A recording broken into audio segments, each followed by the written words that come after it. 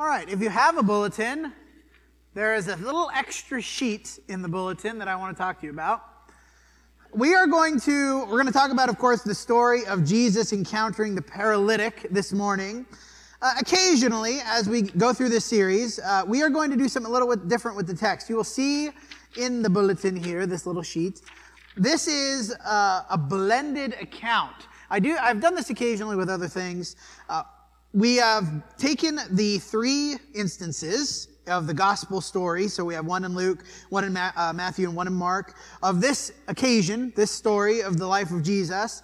And I have attempted to smush them all together. Now, I will say, I want to caution you in your own personal study of the Gospels. There's a reason that each gospel writer emphasizes the things that they do in their gospel. And so as you're going through the Gospel of Luke, right, you're thinking about the things that Luke is emphasizing, Matthew and Mark. In this particular series, though, my goal is to look at the overall picture of the account, the story of Jesus encountering the paralytic.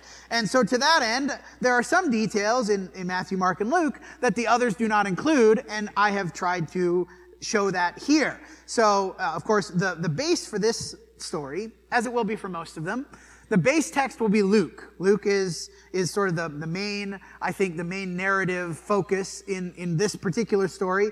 Luke has the most detail. Luke has, I think, the clearest pacing of the story. Matthew and Mark, they have various things that they've either left out or included. And so I've included what Mark says that Matthew and Luke do not, and what Matthew says that Mark and Luke do not, as denoted by the different colors of text. And you'll see that on the slides. You'll see the same thing as what you have here on the slides. There's a blending of things together. So if you're looking at Luke, Matthew, and Mark in your own Bibles, it's not going to say what's on the screen, right? Because I've smushed them all together to hopefully give us an overall picture of how this story went in the actual moment, right? Putting together Mark's account and Luke's account and Matthew's account, we get the overall picture of what went on. And Jesus says some things that some writers don't include, and they emphasize different things. And we'll talk about a little bit why they emphasize different things as we go. But I'm going to do that for some of these stories as we go through the Gospels, as we go through encountering Jesus in various circumstances. We're going to do this not every time, but we're going to do this when it's relevant, when it's, I think, particularly valuable to see the overall picture of this story. So we're going to begin in this story as we think about Jesus encountering a paralytic. And I'm not going to read the references up there. You can read them up there. I'm not going to read them every time. We're in Luke 5. We're in Matthew 9. We're in Mark 2. You can see it on the screen. And you can follow along in your Bibles or on the handout. And getting into a boat, he crossed over and came to his own city, Capernaum. And it was reported that he was at home. On one of those days, many were gathered together so that there was no more room, not even at the door. And he was preaching the word to them. And as he was teaching, Pharisees and teachers of the law were sitting there, who had come from every village of Galilee and Judea and from Jerusalem. And the power of the Lord was with him to heal. Now, the first thing we note, another mundane detail of Jesus' life. Soon after John's arrest in Matthew 4, we see this in Matthew 4, 12 through 15, Jesus moves to Capernaum. That is recognized from this point forward as his home. Now, he's not from Capernaum, of course. We've looked at the text where he returns to his like where he grew up. That's not where he grew up, but this is where Jesus lived for the duration of his ministry. He's, of course, not there very often. He's traveling around all sorts of places and all over Judea and Jerusalem and Israel. And so he's not really home a lot. But the gospel writers sort of make this detail. Yeah, this is Jesus. This is where he lived. He had a home like other people, but of course he's not there very often. And what is he doing? He goes home, and what is he doing? What we so often find him doing is he's teaching. This is what he does. Basically, wherever he goes, he teaches. We keep reading. As this is such a famous story, right? The guy who's lowered down into the roof. And behold, some men were bringing on a bed a man who was paralyzed. They were seeking to bring him in and lay him before Jesus, but finding no way to bring him in because of the crowd, they went on the roof and let him down with his bed through the tiles into the midst before Jesus. Now, if you're sort of sitting there, Jesus is teaching, the Pharisees and teachers of the law are there. There's so many people crowded into this building. There's standing room only. And then Jesus is speaking, and suddenly as if from heaven this guy is lowered down into the middle of the room. What that must have looked like is you're just sitting around there and suddenly there's this guy. I guess the people would have had to move out of the way. Of course, it's standing room only. They can't get in. So I don't know, did people sort of, whoa, we got to back up, and they're all crowded together, and then this bed is lowered down. And we'll return to the attitudes and actions of the man and his friends at the end of the sermon. But we should ask, first of all, what is he looking for? He's looking for healing. We already read, right, previously, the power of the Lord was with him to heal. It's obvious as he's teaching them, as he's already traveled some and done some miracles and done some teaching by this point in the Gospels, in his ministry. Everybody's aware this is the healing guy. This is the guy that if you have a problem, you go to. And yet, what does Jesus do first? When he saw their faith, he said to the paralytic, "Take heart, my son. Man, your sins are forgiven you."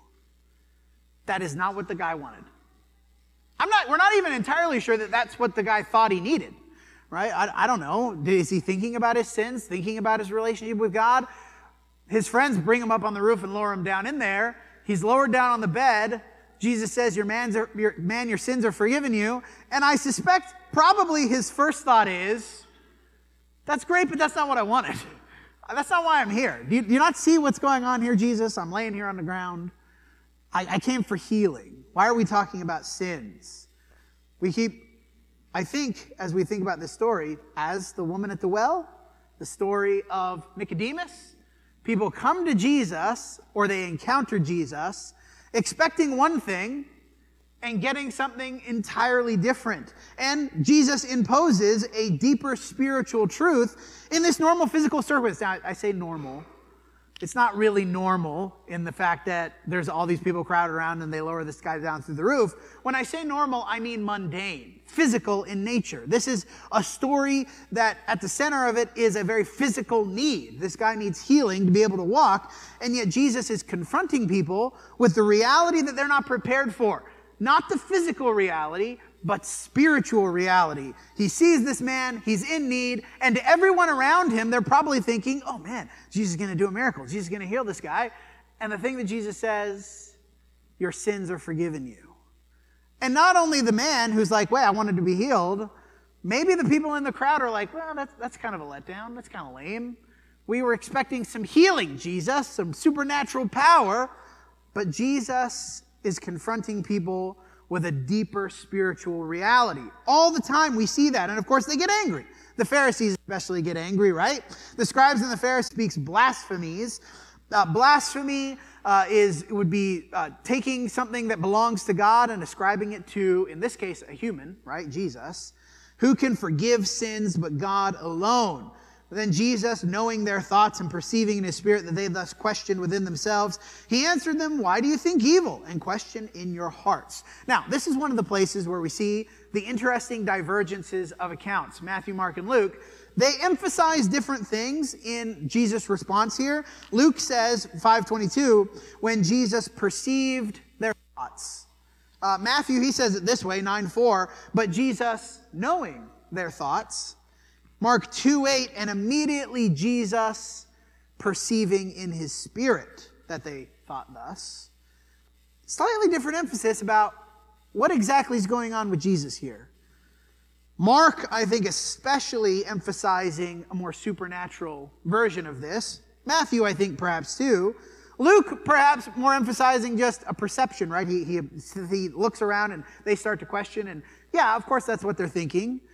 But of course, there's an undercurrent in the Gospels of Jesus' insight into people, the human condition, his understanding, both empathetic, because he's a human, he understands us, and supernatural, derived from the Spirit given to him by God. As we think about the insight of Jesus throughout the Gospels, John says it this way, John 2, verse 23. Now, when he was in Jerusalem at the Passover feast, many believed in his name when they saw the signs he was doing. But Jesus, on his part, did not entrust himself to them, because he knew all people and needed no one to bear witness about man, for he himself knew what was in man. And again, you can kind of go both ways with this. He knows what's in man. Why? Because he is a man. He's a human. He knows.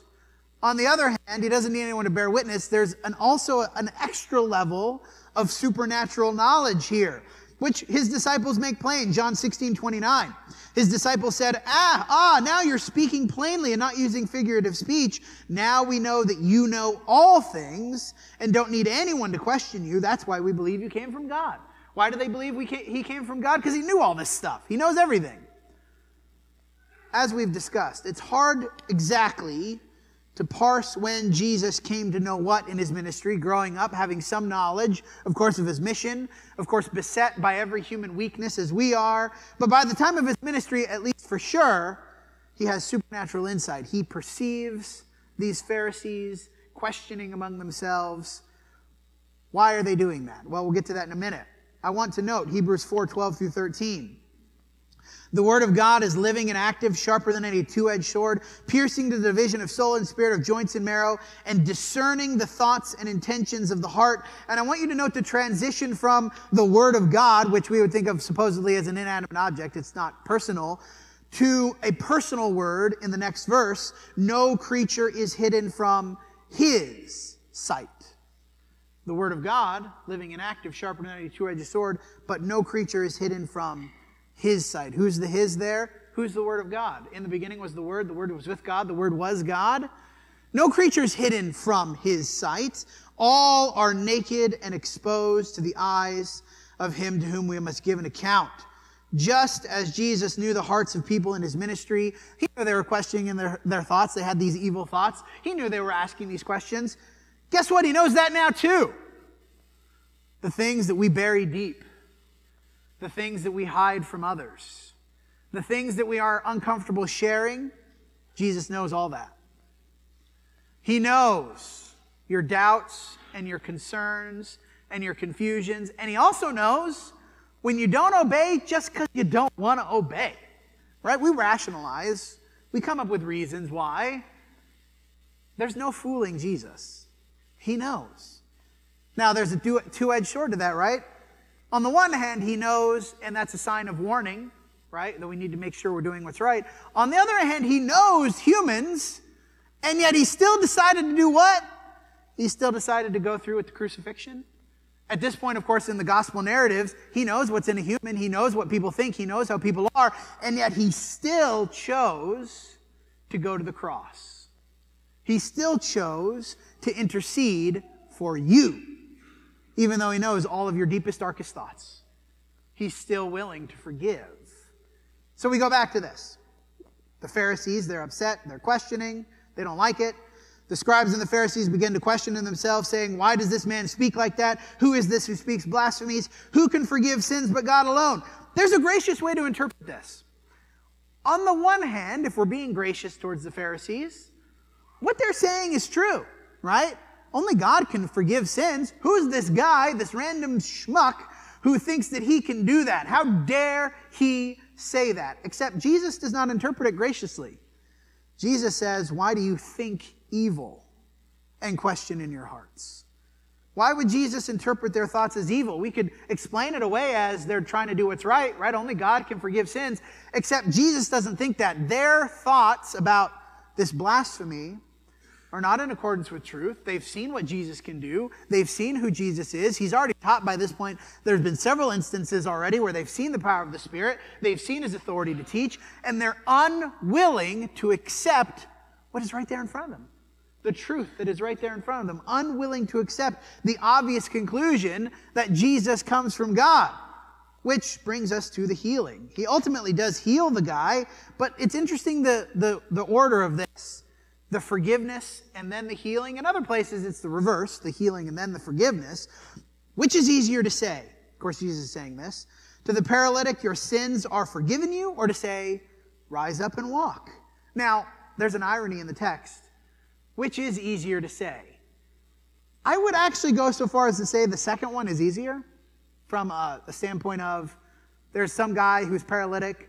Well, we could, as a society, we figured out some great technological interventions for health, right? We could get him prosthetic, we could do some surgery, right? We can do that. That's a thing we can do. Now, I couldn't just say get up and walk, obviously. But no matter how far we come technologically, the first statement, your sins are forgiven you, we can't do that. I could, as a society, we can, in some ways, heal paralytics. We cannot forgive. nor will we ever be able to forgive. Ever. That's just not a thing that is within us to do. But Jesus' point, of course, which is easier to say your sins are forgiven or rise up and walk, but that you may know that the Son of Man has authority on earth to forgive sins, he said to the man who was paralyzed, I say to you, rise, pick up your bed and go home. Immediately he rose up before them and picked up what he had been lying on and went home glorifying God. Why did Jesus heal the man at all? It wasn't necessarily because that was what the man wanted. He healed to show the Pharisees, I can forgive sins. My authority over the physical world and the spiritual world is absolute. A second insight then from this encounter. Jesus' benevolent power served the teaching, not the other way around. The teaching was the priority, and the power served the teaching. In this case, the teaching is what? I can forgive. The power serves in the healing to emphasize, yes, I can forgive. Now, of course, the great thing is the guy also got healed, and that was awesome for the guy. Of course, he goes home glorifying God. But it's easy and maybe tempting for us to reduce Jesus to a healer who simply helped people out of the goodness of his heart. And in fact, this is in some ways the way the world wants to think about Jesus. People who don't really want to commit, but they like Jesus as a healer, a compassionate person. And it's true that he is full of compassion. He cares for the suffering of others. We see that over and over in the Gospels, right? But his purpose, and this is important, was not to heal. His purpose was to teach. And when we reduce Jesus to this sort of compassionate healer, which he is, but if that's all we think of Jesus, that he primarily came to physically help people, we miss the real point, which we've seen over and over, the real point of confronting people with deeper spiritual truth. With Nicodemus, unless someone's born again, he can't see the kingdom of heaven. With the woman at the well, the Father is seeking those who will worship him in spirit and in truth. Here, the deeper spiritual truth, your faith, because of your faith, your sins are forgiven. And so this story serves as one of the most obvious examples of this hierarchy. It seems as though Jesus perhaps purposefully waited to heal the man until it could be a teaching moment. When he's lowered onto the ground through the roof, Jesus could have just done it right then. He's lowered to the ground, Jesus sees the guy, get up and walk, and away he goes. But what does he miss if he does it in that order? He misses this whole interaction. He misses the opportunity to teach not just the Pharisees, but all the rest of the people who are looking, that Jesus' power runs deeper than the physical world. He says it this way in Mark 1:38. He said to them, let us go to the next towns that I may preach there also, for that is why I came out. Why I came out, not just, I believe, in going from town to town, but why he came out of heaven to show us the truth. The power served the teaching and not the other way around. The conclusion of the story then, as we wrap it up, as we think about he's healed and everybody around him, what do they react? When the crowd saw it, three things. Amazement, fear, and awe. Amazement seized them all. They were afraid. They were filled with awe, saying, we never saw anything like this. We have seen extraordinary things today. And they glorified God who had given such authority to men. Interesting way of responding here. The end result, of course, is exactly what it should be, that the people recognize Jesus' authority. They recognize that God has given authority to this person, Jesus, authority not just over physical realms and healing and ailments, but authority over sin. But it's interesting, they're afraid. Matthew specifically emphasizes fear. The other gospel writers don't. This is, again, we see an interesting distinction. There is amazement, there is awe, but there's also a little bit of fear. Why is that? Well, a couple of reasons.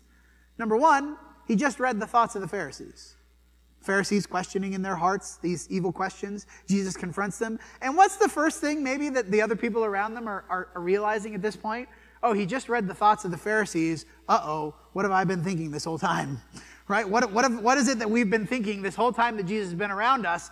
Wait, was there any time when I was thinking anything blasphemous or anything bad? Oh no, Jesus can read thoughts. There's a little bit of fear in that. I think there's also a little bit of fear. Your sins are forgiven you. Well, wait, is he going to do that for me? Is he going to forgive my sins? What do I need to be forgiven of? The authority, which is accompanied by amazement and awe, should also be accompanied a little bit by fear. Jesus continually demonstrates authority in his teaching, the prioritization of spiritual needs over the physical. And I think there's another element of fear in that too. Why do I come to Jesus? Why am I interested in Jesus? Is it just what I get out of it? Just the physical blessings that I think Jesus will give me? Or am I pursuing the deeper spiritual truth? And if I'm not interested in the deeper spiritual truth, we've already said what? Jesus knows. Jesus knows if you're only here because of the blessings. He knows if you're only here because of what you get out of it, or if you're interested in pursuing Jesus because of his authority. We'll conclude by returning to the superlative example of faith. Of course, I think most directly applicable to us is the actions of the friends. They're standing around outside. What are we going to do? They come to Jesus. They want healing. Total faith that Jesus can heal.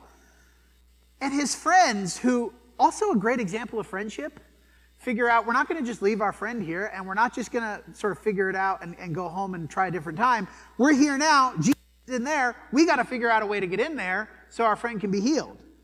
And Jesus, of course, I think commends this by forgiveness.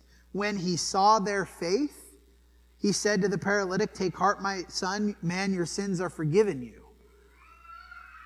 They had such faith in Jesus' ability to heal that they were willing to do whatever it took to get there. The question, of course, for us, is that the kind of faith we have in Jesus? That I am willing to do whatever it takes to get to him. And am I willing to do whatever it takes to bring others to Jesus? It's not just the man, but his friends. They're the ones that have to do all the work. They're the ones that have to figure out how to get him onto the roof and figure out how to open the roof and figure out how to let him down. Not just, of course, for physical healing, that's what his friends are thinking about, but for us. What am I willing to do to bring others to the spiritual healing that Jesus provides? Because a lot of times I feel like the answer is anything that's not too inconvenient, right? That's what I'm willing to do. I'm willing to do anything that's not too hard, anything that's not too difficult. But the example of the faith is that they were willing to do whatever it took because they trusted that much in Jesus' power. As we conclude, the invitation and the challenge to come to Jesus, not just for physical healing, but for spiritual healing, the forgiveness that he offers. And to not let anything get in the way of that. It might be family, it might be friends, it might be coworkers, it might be there's some stuff in my life I'm going to have to give up, it might be it's going to be difficult and awkward and it's uncomfortable. What gets in the way of Jesus for you? And the answer should be, you're not willing to let anything get in the way. So the invitation is quite simple. Whatever those things are that are getting in the way of you coming to Jesus, do you trust in his power to heal? And if you deeply trust in his power to heal, why let anything get in the way?